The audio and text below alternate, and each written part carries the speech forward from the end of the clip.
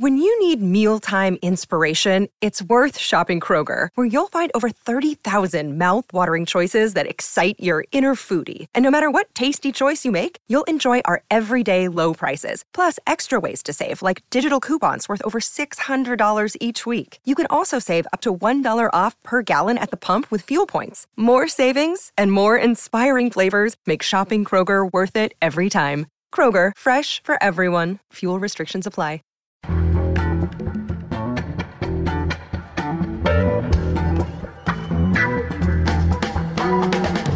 This is Start Making Sense, the weekly podcast of The Nation magazine, and I'm John Wiener. Trump is now dividing and weakening the Republicans, but Biden and the Democrats still have to succeed at changing things enough to win new supporters. And now that impeachment is finished, Biden's Pandemic Recovery Act takes the center of the political stage. For comment on that, and on the longer-term problem of restoring American manufacturing, we turn to Alan Minsky. Of course, that's a name that's familiar to everybody who's been listening to this podcast because he's our producer here in L.A. He's also executive director of Progressive Democrats of America. That's a grassroots organization that works with the Congressional Progressive Caucus, and he's written for TheNation.com. Alan Minsky, welcome. Great to be here, John. Well, before we get to the long-term economic picture, I'd like to take up one issue about the short term, the $15 minimum wage that progressives have been talking about for many years, which has been endorsed by Biden, which has been put into the pandemic relief bill. Just remind us, what is the federal minimum wage right now? Less than half of that. It's $7.25. It's very easy to make a living on $7.25 an hour if you have about 3,000 hours in a week. Well, I understand that the Congressional Progressive Caucus, under its chair, Pramila Jayapal, worked hard to keep the $15 minimum wage in the House bill for pandemic economic relief. That bill is emerging from committee, still subject to the whole House and then to the Senate. And in the Senate, Bernie Sanders has been working very hard on this bill for many, many years. How important is the $15 minimum wage for the progressive agenda? Oh, it's super important. As you may have heard, John, we have incredible maldistribution of wealth in our society. And this has been further exacerbated over the past year during the pandemic. The statistics that are available show that the top quarter of the population income earners have done pretty well. They probably saved a lot of money too during the pandemic. The quarter below that, not so well. The quarter below that, worse. The bottom quarter, catastrophic. Okay. And right now we have working people unable to make ends meet. We have an epidemic of homelessness.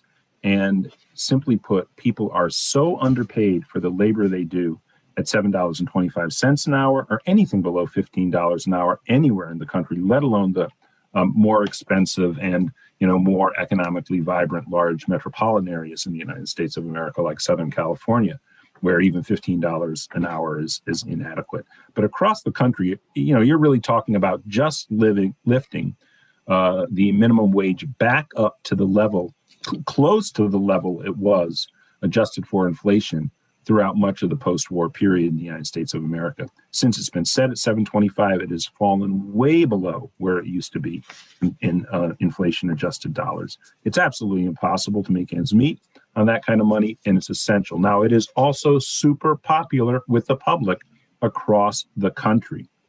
And so, as always, 3 cheers for Pramila Jayapal. Great politician, great political organizer, and great work making sure that this was included. So why is it even a question of whether this could be in the bill? Well, there are a few reasons, but one of the main reasons is because they want to get the bills passed, and this is maybe a classic example of the Democrats negotiating against themselves in advance, but the idea that the minimum wage statute could not get approved by the Senate parliamentarian and thus be available in a package that would be passed through reconciliation. Now, don't get me wrong, okay? Through regular order with the threat of the filibuster, right, the the bill would need 60 votes. But why take it out even before you try to pass it through regular order? Again, this is a problem with the Democrats negotiating against themselves in advance. This was epidemic during the Obama years. But let's say it can only go through the Senate, through the process called reconciliation, by which you don't need 60 votes to clear the filibuster. But on measures related to the federal budget, you only need 50 votes, with Kamala Harris then providing the tie-breaking vote, and it would pass. The question is the minimum wage a federal budgetary issue? Well, Bernie Sanders, who happens to be the chair of the Senate Budget Committee, he weighed in and said, look, the CBO, the Congressional Budget Office, right, nonpartisan body, did a study, and they declared exactly how this would impact the federal budget. So let's make sure we include this into the package because we can get it through reconciliation. So that's one of the main reasons people had said we got to take it out. Pramila Jayapal won the argument at the committee level. It's back in where it should be. Let's get this through right now. However, there's a new problem in the Senate. Kristen Sinema, the recently elected Democratic senator from Arizona, announced she will oppose including the $15 minimum wage in the pandemic relief bill. She says it's not about pandemic relief. That means that in the Senate, the $15 bill would have to go to a regular proposal, which would be subject to a Republican filibuster. And Kristen Sinema also says she opposes abolishing the filibuster. In that, she joins another Democratic Senator, Joe Manchin of West Virginia, who also opposes abolishing the filibuster and opposes the $15 minimum wage in any case. So right now, it looks like $15 won't survive in the Senate, but progressive groups in Arizona and West Virginia are pushing those two to change their positions. So we'll be following this in the weeks to come. In the meantime, raising the minimum wage remains, as you said, Alan, extremely popular. 2/3 of the American public supports raising the minimum wage to $15, and that includes more than 40% of Republicans. And it doesn't just poll well. When it's been an initiative on ballots in states and cities, California, Washington pioneered this, Seattle pioneered it in Washington, but many states have now voted on it, most recently Florida. Whenever it's been on a ballot of a city or state, it has won. The increase in the minimum wage has won every referendum it's been put before the public with since 1998. The public wants this. Absolutely. And you know, John, if you are to receive $15 as a minimum wage, and you are to work 40 hours a week, 50 weeks a year, how long do you have to work to earn $1 billion if you have zero taxes and zero expenditures? Have you ever done the math on that, John? I think this is $15 minimum wage. I don't know. What's the answer? Roughly 33,333 years. 33,333 years of working at minimum wage. More than six times the length of human history, basically. Now, if it's $7.25 an hour, that's above 66,000 years. So we're really letting people have the capacity to dream here, to, reach become one of the billionaire class. And I think the only other thing I would add on the $15 minimum wage is the number of people who would benefit from this. Apparently, it's tens of millions of people don't make $15 right now. Hey, that is for sure. In fact, it would lift many people even out of poverty. Though it's hard to imagine how you do that at $15 an hour. But in some places, again, where the cost of living is left, I saw that at least 1 million people would be lifted out of poverty just from this one measure. And it would help, yes, tens of millions of Americans. Again, this goes to working class communities of color, and a lot of women. And women have especially been hit hard during the pandemic in terms of the impact on the economy. We will be following this closely in the weeks to come, but we also want to look at the big picture, the long-term problem of reviving American manufacturing. This is something that Biden has made part of his economic plan. He announced it back in July, and he's beginning to take the first steps now. His plan involves cracking down on outsourcing, investing billions in research and development to develop especially the next generation of green technology, And then he wants to connect those to a massive jobs and infrastructure program. He says his goal is 5 million new jobs in manufacturing. He started just a week or two ago with an executive order that requires the federal government to buy more goods produced in the United States. The federal government, of course, is a huge market, spends something like $600 billion annually on contracts. But of course, for many years, that's been open to foreign companies to bid on, and lots of foreign companies can undersell American companies. So this should bring back a lot of outsourced manufacturing. Is forcing the federal government to buy American a good place to start on reviving American manufacturing, do you think? It's the single largest purchaser in the world is the United States federal government. And so it's a great place to start. And U.S. manufacturing is down to about 11% of GDP. That's as low as countries like Afghanistan at this point. It used to be up at about a quarter of GDP, or even higher than that back in the period around and right after World War II. We all know that there's been a huge exodus of manufacturing, and just how much manufacturing anchors a country. First of all, we saw it in terms of the social necessity of it around the supply chains related to the top of the pandemic, where you weren't seeing any of these essential materials be produced within the United States. So it addresses those problems.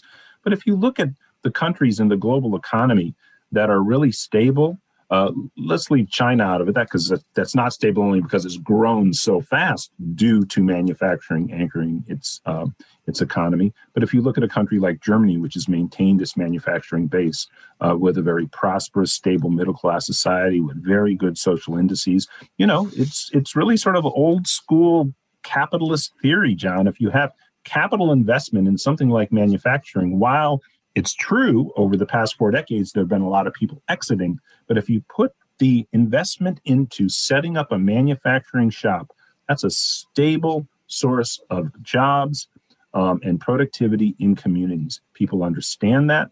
And the United States of America now has vast parts of the country that have the infrastructural setup to be able to be a part of the supply chain, and they're absent the actual manufacturing shops. So this is a very, very promising sign that the Biden administration is highlighting this.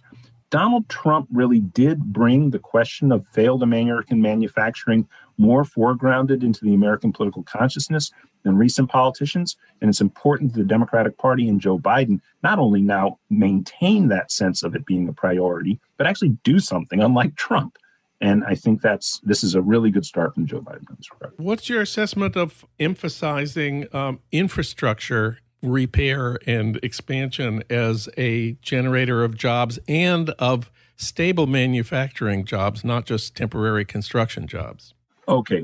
First of all, the American energy grid needs to be completely reconfigured into renewable and sustainable energy.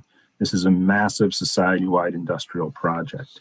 Now, what achieves that is, of course, an expansion of certain forms of energy production, and they require new parts. The parts that got made, probably 75% of them, they're not going to be distinct factories. They're going to be the widgets that are made in, basically high-tech construction, right? So who's going to produce those parts? Who are going to produce the parts for the supply chain? This can be the expansion of pre-existing manufacturing industries in the United States, and of course, also the establishment of new shops. And then a good portion of it is new technology, which will have to be newly developed at new shops. Now, think about it in terms of the power of the American economy and how significant it is if this country leads the way in the manufacturing of the renewable and sustainable energy systems and all of the component parts that go into it relative to other countries in the world. This will be something that can anchor prosperity through a revitalized manufacturing base with good paying jobs. And by the way, these are high-tech jobs. These are not your grandparents' manufacturing jobs. This involves often state-of-the-art AI and robotics in terms of just the running of the manufacturing. There also are very dynamic aspects of design that go into the component parts for these incredible machines that we're talking about to build renewable energy systems. This means there really should be a whole new wave of vocational training, maybe at the community college level, at the high school level too. Again, these are not boring jobs. And by the way, there are all sorts of great strategies to make these workplaces really anchored by either entrepreneurs, and I'll get to something even more exciting for the left in a moment, who are very committed to the communities where the shops are being. We know the history. We know the history of the offshoring. Well, now we have an opportunity to really work with entrepreneurs who are committed to high wage jobs, where we can really encourage as the left that these be unionized jobs. And then there's also the prospect of, and then, we understand you got to raise the money to get something going, but there's the possibility of worker ownership. And there's also the possibility of worker ownership in shops where the old ownership is wanting to move off or sell, and as opposed to selling and offshoring, that the workers can get involved in buying up the businesses and running them as worker cooperatives or worker collectives. This is an idea that is increasingly popular, and there are ways that this can be incentivized too through public policy. PDA has a partnership with an organization called Manufacturing Renaissance out of Chicago that is absolutely experienced with the real world effort to save existing manufacturing businesses in Chicago, which there are still thousands in the greater Chicago area. A lot of them, again, are looking for new ownership. And you can have worker ownership. You can have ownership from entrepreneurs from communities of color, because the ownership is still overwhelmingly white. And so there's all sorts of ways that this can grow in progressive ways that can really help communities around the country. And Chicago is one place like that. There are places all across the Rust Belt. And also, there is the issue of the oil and gas industry workers and their need for a just transition out of jobs that should go the way of the dinosaur. So like a doubled fossil fuel metaphor there. But it should go the way of the dinosaur. And these people need jobs. They're being told that the environmental movement is promising a just transition. Well, renewal of manufacturing targeted into the communities that are losing gas and oil jobs is a really important strategy that labor unions can get behind, workers can get behind, communities can get behind. And I do think this is all something that the Biden administration is grasping. And I need to ask about the calendar, the time that all this is going to take in relation to the political calendar. Of course, we're already thinking about the midterm elections. Midterm elections, almost every time the party in power loses seats in Congress. It's certainly possible, probably likely, that Democrats will lose the control of the Senate, and they even could lose control of the House, where they don't have a very big margin. What would make a difference is big progress on jobs, on financial aid, and on, dare I say, progress towards restoring manufacturing. Do you think this can happen fast enough to affect the 2022 midterms? Well, it could. And first of all, the 2022 midterms in the Senate actually don't line up that poorly for the Democrats. You have open seats in North Carolina, Pennsylvania, and now Ohio. Of course, one of the great champions of all of this is Sherrod Brown, the senator from Ohio. And with him taking the lead, that could really put the wind in the sails of the Democratic nominee in the election to replace Rob Portman, outgoing Republican senator from Ohio. In the House, of course, you're absolutely right. We have to show that there are policies from the Democratic Party that really boost the prospects for working class Americans. Here's the thing. The next big moment for this is the infrastructure plan. That is the Recovery Act. You're going to see a combination National Infrastructure and Recovery Act that probably will be dropped on and introduced to the world hours after the Relief Act that we spoke about in the first half of this interview passes through Congress. So the Biden administration is undoubtedly already working on what will be in the Infrastructure and Broad Pandemic Recovery Act. The two are going to be combined. So right away, we're talking about green infrastructure. We're talking about reviving American manufacturing. And it speaks direct. If we can achieve on this front, yes, it will do wonders for the midterm. Alan Minsky, he's Executive Director of Progressive Democrats of America. Alan, great to have you on the show. Always great to be with you, John.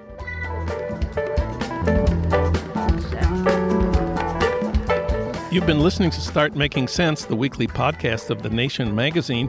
You can hear more interviews like this one at thenation.com, and you can subscribe to Start Making Sense at iTunes Podcasts, Pocket Casts, Stitcher, or wherever you get your podcasts. I'm John Wiener. Thanks for listening.